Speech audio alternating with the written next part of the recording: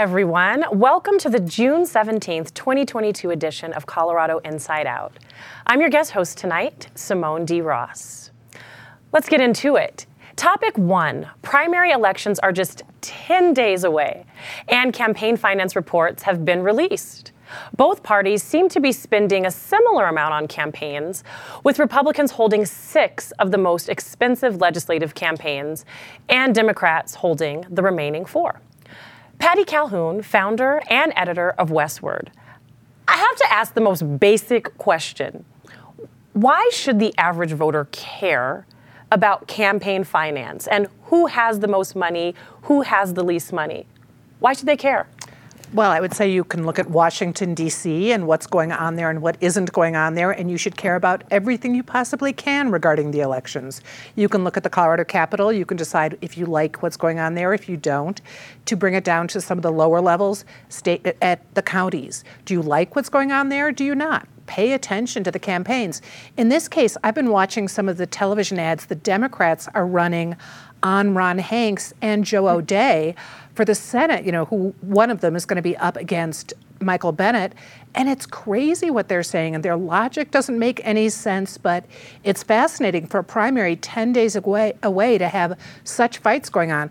Michael Bennet has raised $7 million, and he has most of it still to spend. So no matter what, no matter who makes it out of this primary, and Joe O'Dea has already put in $1.1 million of his own money, whoever makes it out is going to have a really tough time not only overcoming everything that has been thrown at them during the primary, but overcoming the war chest that Michael Bennet has. So you have to decide, do you like what Michael Bennet's done, do you not? Lauren Boebert has raised a huge amount of money. Republicans are going to have to decide, does it make a difference, the money she's raised? Where has it come?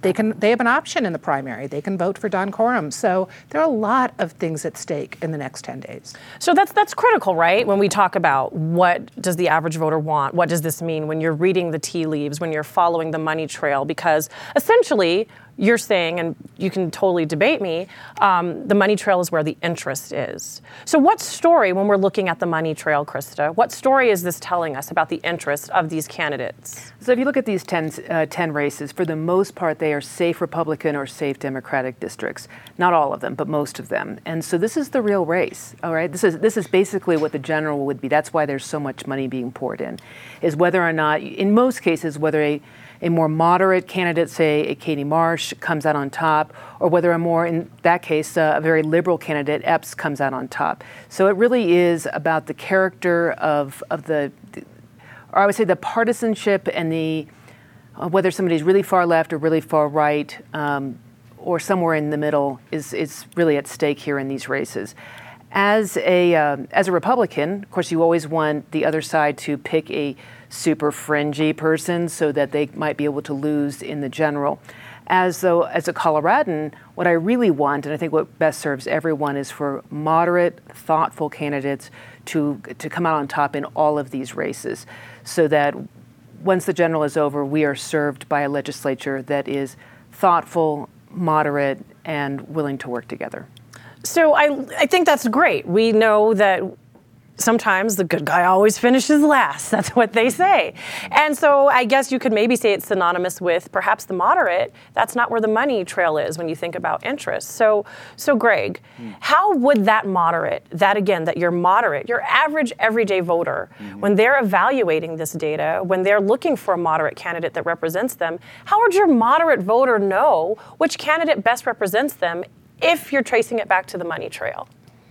Well, I don't think that the money trail really flows to moderates. So looking there is probably not a good place to look. And that means you're going to have to do research to figure out if there's a moderate candidate in the race. The problem with moderation, and I agree with you that having moderate candidates is the way to get things done in this country, is that that's just not how we operate. And what you're seeing with all the money flowing to these local races is how important state legislatures have become, because that's where the action is now. That's where they actually get to debate and vote and make laws. And so they're fighting it out here. And the fact that Colorado leans Democratic, like barely 6% Democratic, means it's winnable. Like you can tip the scales. And so I think that's part of the reason that money is pouring in, and it just actually kind of flushes out moderates, unfortunately. Well, you say something, though, that actually just really kind of made my antennas go up. I'm hoping it maybe made all your antennas go up. Flushing out moderates. So if, in fact, we know that there's no money or very little money where that moderate voter is, where their interests are represented, we know that we want moderate voters to do their research.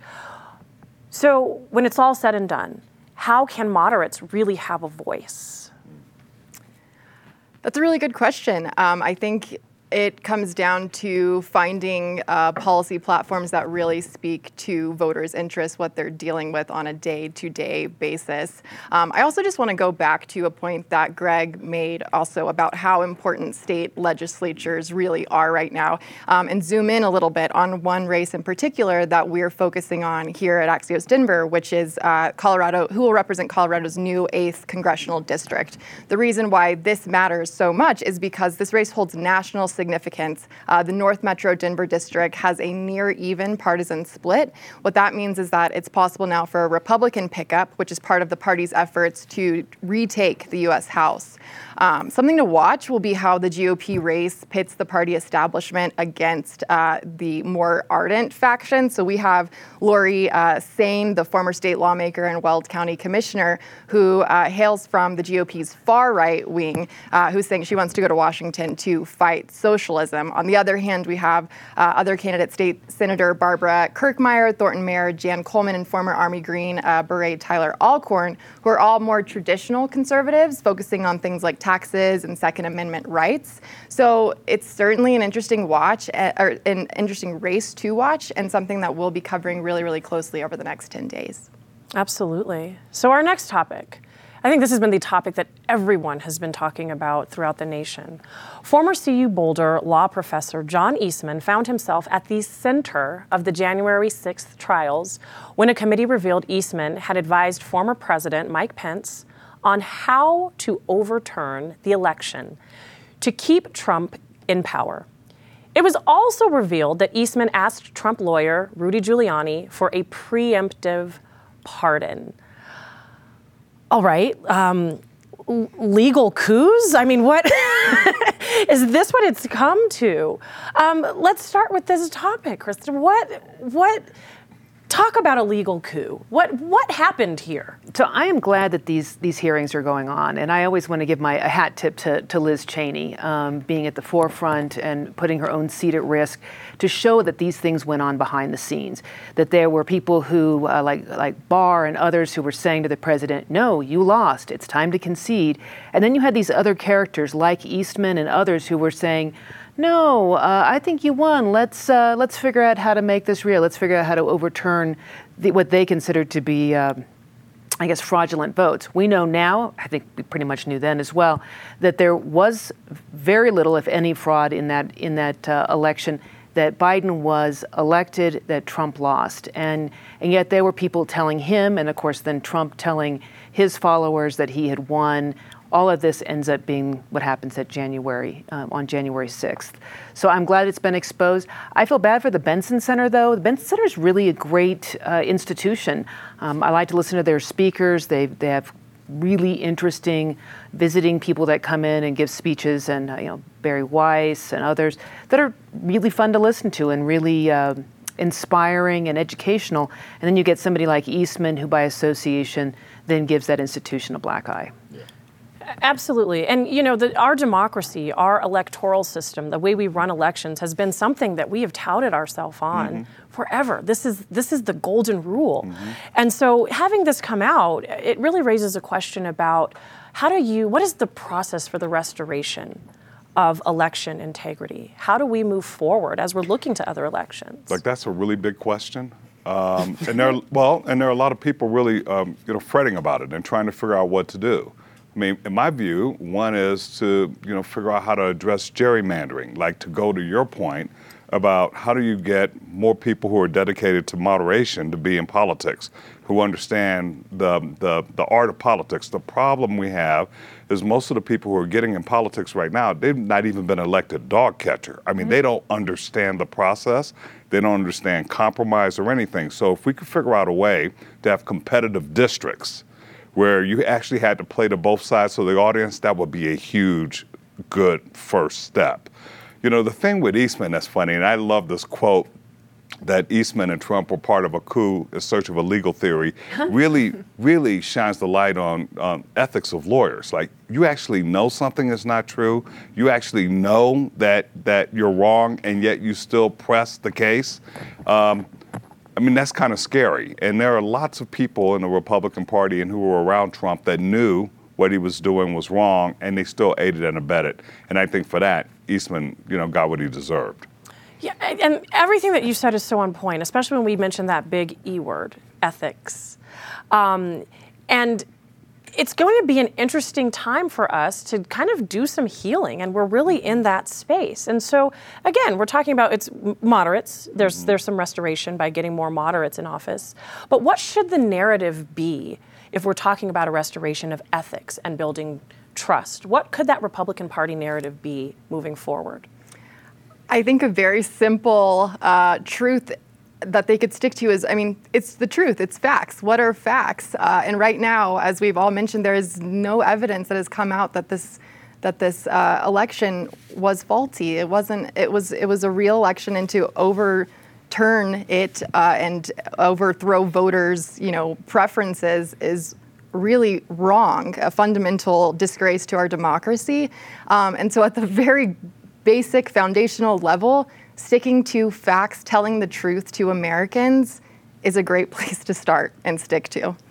Well, you said facts, but we lived in a world of alternative facts for a very, very long time. And so what needs to happen with Republican candidates, and let's be fair, right, Democratic candidates, to demolish the concept of alternative facts so we can get in a better space? Well, I think a first good move would be for Trump not to run for president again. The problem with the Republican Party is if he runs for president again, people will take their sides immediately. We're not going to get to any real facts because I don't think he knows a fact. We are 50 years after Watergate. To see Bob Woodward and Carl Bernstein on the TV today talking about both what happened during Watergate, where there were not a lot of facts coming out early, and now what's going on in the House with these incredible hearings, to hear the different testimony going on, to see what Liz Cheney is doing, risking her political future, to get to facts, to actually hear from the police that were there that day, to hear from those who said, yeah, Eastman and Trump were trying to get Mike Pence to completely ignore the law. I mean, that Mike Pence had to he actually consulted Dan Quayle. Who would have thought that? I mean, so we have to be ready to get the facts, but it's not easy sometimes. So good for the journalists who've done it. Good for Cheney and the others who are willing to have these hearings. It's important that we know what's true. But the problem is a lot of people don't want to know what's true. They don't want to know the facts. So we all have to encourage everyone to open their minds as much as possible and to be civil with people they disagree with. I think you just issued the biggest challenge of this election season, right? Which is don't be afraid of further interrogating and to really seek truth and seek knowledge. And I think that's why we're all here today on Colorado Inside Out, to get some of those facts and do that deeper interrogation.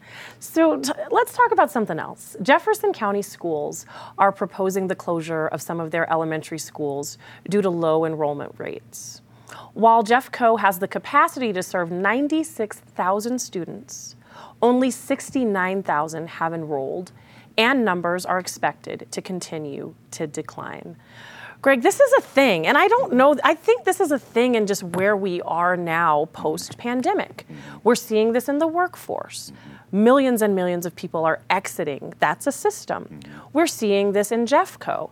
Students and ultimately families are making this decision to exit a system. So let's talk more deeply, honestly, about what does this mean about where we are with education, where learning takes place, how students need to learn to thrive. Right. Well, I mean, I think, first of all, it's very hard to take a neighborhood school from a community. I mean, I think that's really the sad thing that's happening here. And there's something that's really, really great when you can go to your neighborhood school. You can walk to school, and afterwards you can play with your classmates and things of that nature. There's a combustion that's really positive for a neighborhood and a community. The bigger question for me is where have our kids gone? There's no evidence they've been going to parochial school or private school or even being homeschooled. It's almost like they just vaporized. They just disappeared. And I think what's happening is this combination of two things. The first you mentioned is the impact of the pandemic. And we're still feeling the impacts of it across all aspects of society. Second is cost of living in Colorado. I think these people just left the state. I think they took the money, sold their houses at astronomical prices, took it and moved to Charlotte. And we just don't know where they are right now. That's a big drop in student population, and it's happening not just in Jeffco, it's happening all over Colorado. And I think it's the double whammy of the pandemic, cost of living, that's created the situation we're seeing right now. So obviously, let's talk solutions. You've raised a point about cost of living. I raised the question about maybe we need to look at secondary education and say, well, where does learning happen? How does it happen? Does it help students thrive? Where are the students going? So what happens in our public school systems moving forward? Because these are critical systems. Yeah, I think right now that's the really big question. We're seeing it in Jeffco, we're seeing it in Denver Public Schools, and honestly in a lot of schools across the country. They're trying to figure out how to close and consolidate, to keep salvage what is still working in the schools that have thriving populations, strong teacher workforce there. But it's a really tough issue, and it's something that actually has been happening. The decline in enrollment has been happening even before the pandemic. Obviously, the pandemic has exacerbated the problem as parents have been grappling with, whether public schools are providing a stable learning environment for their kids, with schools, closing because of COVID pandemics, opening again, closing again. It's been completely unreliable for parents. And what's really troubling is we have a new survey, giant survey, over 100,000 kids, I believe, were surveyed, something like that. Thousands of kids were surveyed. It's the most comprehensive survey in the state that looked at kids, their status of their mental health, how they're doing. And kids have never been more depressed, stressed than right now. And this all fuels into, not having a stable learning environment, having to deal with just the unpredictability of the pandemic. So as far as solutions go, like mental health funding, those kinds of resources for kids, therapists, those kinds of things are really, really important as schools look to consolidate right now. Absolutely. It's astonishing to see some of our most vulnerable, the people that we kind of all stand in a gap for, exiting the education system. If you could pie in the sky, whiteboard the plan of action to increase enrollment and engagement, what would it consist of? Well, first figuring out where those disappearing kids are, as Greg brought up, because it is not as though houses are not in demand. People are buying them. So presumably population isn't going down, but are they buying them for second homes? Or people who are just working remotely who don't have children, are they buying them for investments? Because Jeffco property is hot, so obviously families aren't moving in. Where are those kids? You can't really come up with a plan until you figure out, will the kids come back? Is it a temporary loss of those kids? We've all lived in neighborhoods where they wound up closing schools after baby boomers graduated, and then they had to reopen them 20 years later. So you really have to look at the demographics long term. Presumably Colorado will always remain an attractive place to live. Will it be an attractive place to raise a family? And that's a big issue. And I looked at that survey too, and I do want to point out pot use is down in high schools. A happy note. Well, there you have it. That is great. But this really does impact to all of our industries. It has a trickle-down effect. The housing industry, companies wanting to move to Colorado, businesses being able to find people to employ. And so who should we get involved in the conversation? Because it seems we're kind of at an intervention point. If we were going to create an advisory board or a round table to solve this, who should be represented at this round table? Well, I would bring in a lot of different voices. We do know that charter school enrollment is up for the state. Charter schools are a type of public school. We know that there is a hunger for private school options, so I think we would bring those to the table and perhaps look at either a tax credit or a voucher, something that would enable parents to choose private schools of choice. We also know that a lot of families are homeschooling. More families are homeschooling around the country than ever before. How can we support those parents? What I would hope could come out of this is a more dynamic system that has more schools to choose from so that parents and kids can find the schools that they need that will be the best place for those kids to thrive. Absolutely. I think we can say that the thing that does bring us all together is deeply caring for the future of the youth in our community and our education system. So Douglas County Republican commissioners are requesting ownership of Denver-owned Daniels Park. The move has been positioned as an act of retaliation after the city of Denver made the decision to ban concealed carry weapons from public parks. All right, Elena, this is a very interesting. Are we playing chess? Are we playing checkers? Or is this Connect 4? That's a good question. What is going on? Absolutely. I think the city definitely expected some pushback from conservatives. It's a crackdown on people who have permits to carry their firearms, and the city also didn't have data supporting, whether crime is actually higher in public buildings and parks due to firearms. Nothing like that. But I think this has actually taken Denver by surprise. I don't think they expected conservatives to react or retaliate in this way specifically. Just for background, Daniels Park is located in Douglas County. It's between Castle Pines and Highlands Ranch. And it's been under Denver's jurisdiction for 100 years, or nearly 100 years. It's a prized piece of land. It's about 1,000 acres in size, and it's listed on the National Register of Historic Places. So naturally, city leaders say they would never move forward with an agreement to, give away one of their treasured parks. But some Douglas County commissioners are saying it's only right because Denver's decision has impinged on constitutional rights. The bottom line, I think, here is that there's no question this is a politically motivated move, and it's unlikely to come to fruition anytime soon because of all of the inevitable legal challenges that will come as a result from the city, taking action.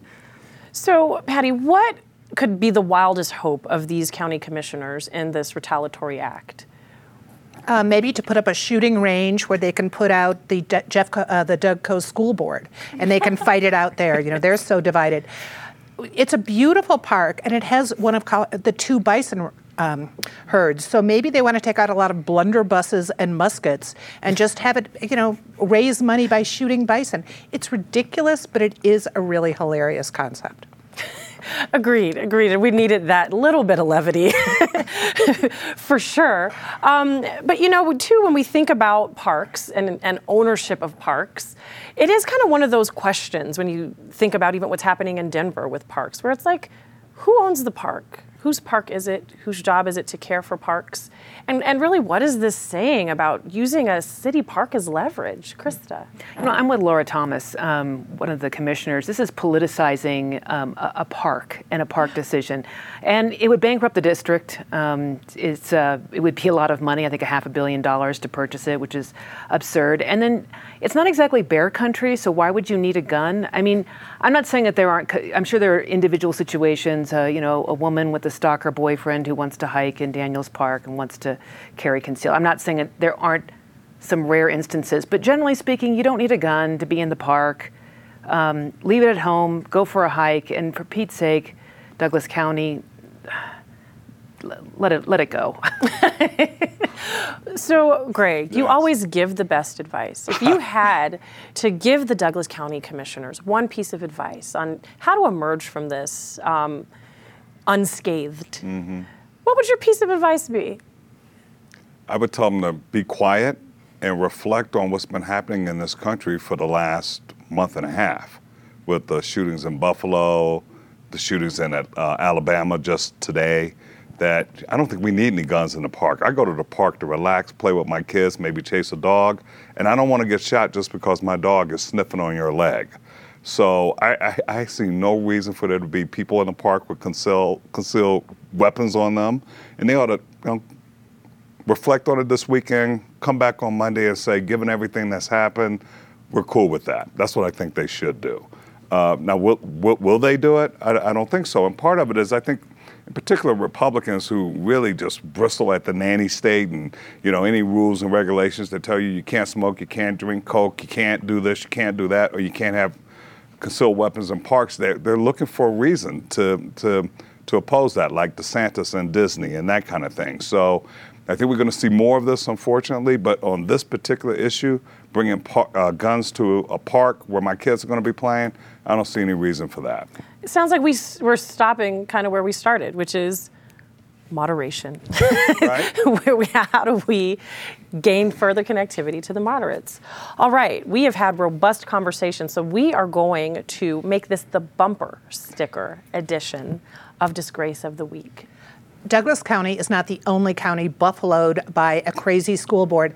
Denver Public Schools, the school board has got to get it together and quit acting like kindergartners. On my way here, I drove by somebody who forgot to wear pants. So this is a vagrant with no pants who luckily was not facing me, but that butt is not something that I'm going to forget anytime soon.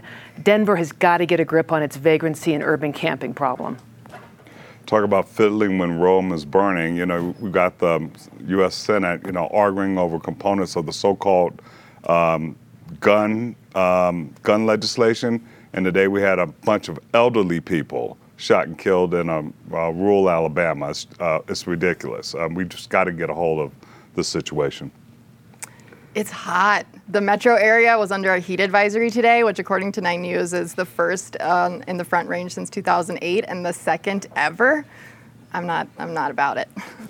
The heat wave. All right, say something nice. Talk about hot, this part of town, Juneteenth tomorrow and Sunday. Great celebration. First time it's an official holiday in Colorado. Ukrainian President Zelensky, saw a picture of him this morning. He looks 20 years older than he was a year ago. Way to be a hero. I don't even understand hockey, but I'm really happy that the Avalanche are in the cup, and it's great for Denver. It's been a long time since we had a championship, like at our fingertips. Greg stole the words right out of my mouth. It feels amazing to be in a city with such big energy that's just super contagious, and I feel like Denver hasn't had a moment like this in several years, so it feels great.